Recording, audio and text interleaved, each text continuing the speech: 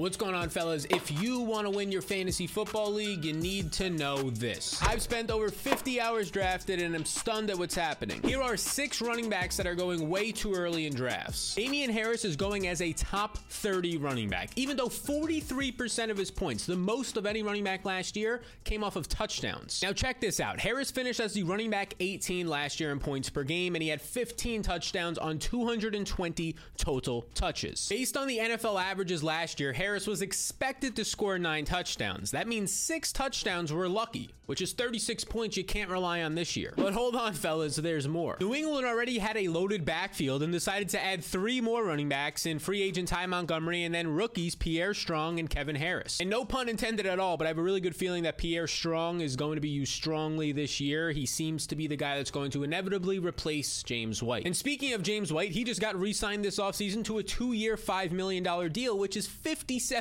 more than what Damien Harris is making. And oh yeah, Ramondre Stevenson still exists. And Stevenson last year was 16%, if you want to be exact, 15.6% more efficient than Damien Harris on a per touch basis. He was better than Harris last year. The next man up is the rookie Kenneth Walker, who goes as the 29th running back off the board, which is before both Chase Edmonds and Melvin Gordon, even though Chase Edmonds has been a top 5 efficient running back since 2019, and Melvin Gordon has 6 straight years as a top 20 back. You were drafting Walker close to his ceiling. Seattle just signed Rashad Penny to a nearly $6 million deal this offseason, which is top 15 money in the NFL, and oh yeah, of that, $5 million is guaranteed. Not to mention, Penny was the most efficient running back last year. He averaged 6.4 yards per touch. And still, Kenneth Walker is going 28% earlier than him in drafts. And there is some concern. If we pull up Kenneth Walker's college numbers here, you can see just 19 career receptions throughout his entire college career. And it's not a small sample. It's 32 college games. And some people are going to say, yeah, but he has the skill set. The team just didn't let him use it. And that's been true in the past for guys like Melvin Gordon and Jonathan Taylor. But those guys are outliers. If he had that skill set, the question I'm asking myself is,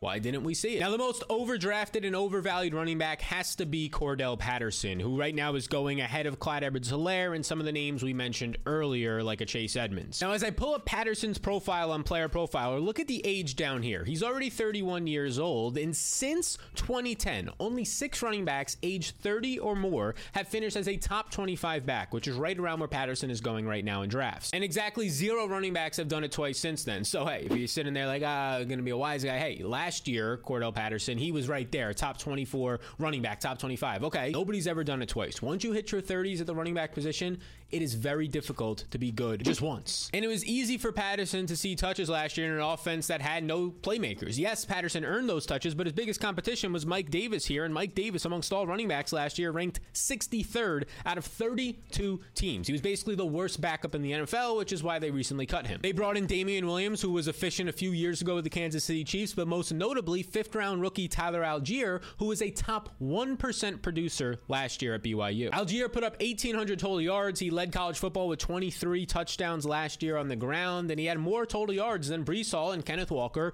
both guys who went in the 2nd round of this year's NFL draft, and both guys are going way ahead of him in fantasy football drafts. Needless to say, Patterson is going to have a lot more competition in his age 31 season this year. Do you remember this undrafted free agent who was a fantasy football darling just 2 years ago in James Robinson? Yes, you want as little of him as you can get this year. Robinson ruptured his Achilles on December 24th, Christmas Eve, and it takes the average NFL players, you can see right here, anywhere from 9 to 12 months. On the entire study, it was right around 11 months. And of these players, 30 to 40%, the exact number given in the article is 36%, they don't ever even return to football. Now, Robinson at least has age working on his side. I mean, knock on wood, he's in his mid-20s right now, but check this out. This is the schedule for the Jacksonville Jaguars starting up in September. So if you were to say it's going to take him the average 11 months when he had that surgery in January, it means he's likely going to be returning sometime in November. And if that's the case, say he was to return here on November 6th at home against the Raiders, maybe they wait another week and it's November 13th, whichever one of these games he returns for, he's missing anywhere from 47% to nearly 60% of the season at that point. Yet he's going as the running back 46 off the board, ahead of Darrell Henderson, who's going to have a legit role in a strong offense in Los Angeles, ahead of Nyheim Hines, who has a clear pass catcher passing role. And by the way, all these guys are healthy. Ahead of Kenny Gainwell, who as a rookie saw over 100 touches last year and scored 6 times. Do yourself a favor and don't make the mistake of drafting injured players and then hoping they recover quicker than expected. Next up, Michael Carter is being drafted ahead of a couple guys we've already talked about, especially Tyler Algier, the rookie in Atlanta, and this is wrong. So Carter ranked 37th as a running back last year as a rookie. Honestly, that's not terrible for a rookie, but it's not great, especially these days when people want production right away, which is why the Jets went out there and then took the second-round pick, Breece Hall. Not only did they take Breece Hall, they traded up in the draft to get the running back in Breece Hall, who are completely different talent levels. He was the 4th pick of the second round, as close as it gets to the first round, and these are his athletic measures. They are better than Jonathan Taylor and Saquon Barkley coming out. Top 3% speed of all time. Top 5% burst of all time. The talent levels are not even close here. As you can see, Michael Carter was a 4th round, a day 3 pick in the NFL draft when Breece Hall was almost a first rounder. Now, Carter still has the third down role potentially still on his side because last year he was one of the better pass catching running backs. He ended up finishing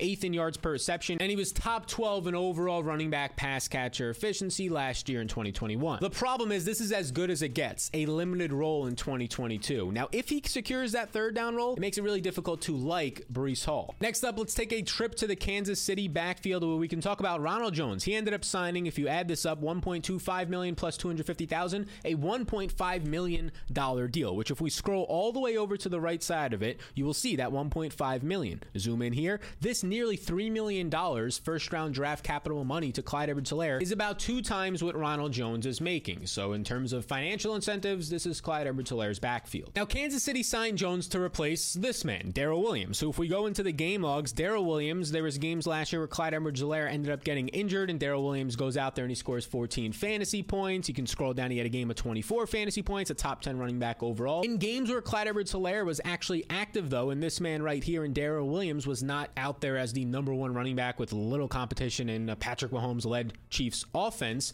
he only averaged 7.36 points per game. That would rank as the 62nd running back off the board. But, this is a big old booty. Ronald Jones right now is going as the 39th running back off the board. Please, beautiful people, make it make sense to me. And here's another fun fact for you. Ronald Jones actually came into the league as the man he's replacing, Darrell Williams, the exact same year in 2018. And since 2018, Williams has actually been 16.8% more efficient on a per touch basis. So you can expect Ronald Jones to operate at best as the running back 2 in this offense, maybe get some red zone work, but he's probably going to be splitting the backfield with Derek Orr, who honestly looks a lot like Ronald Jones. Jones just has more experience and pedigree. And then 7th round pick Isaiah Pacheco. So there you have it. There's your smacks, your beautiful people on the 6 running backs to stay away from. Let your foolish league mates take them. Maybe say, hey, you should take this guy. He's this good. Hype him up, even though in your brain, the back of your head, you know he's not a good pick. Now, if you want to find the good picks, 7 running backs that are going to win you your league, smack your league mates around, you can check out this video right here. Just tell your league mates you found Ronald Jones, the number 1 sleeper in fantasy football.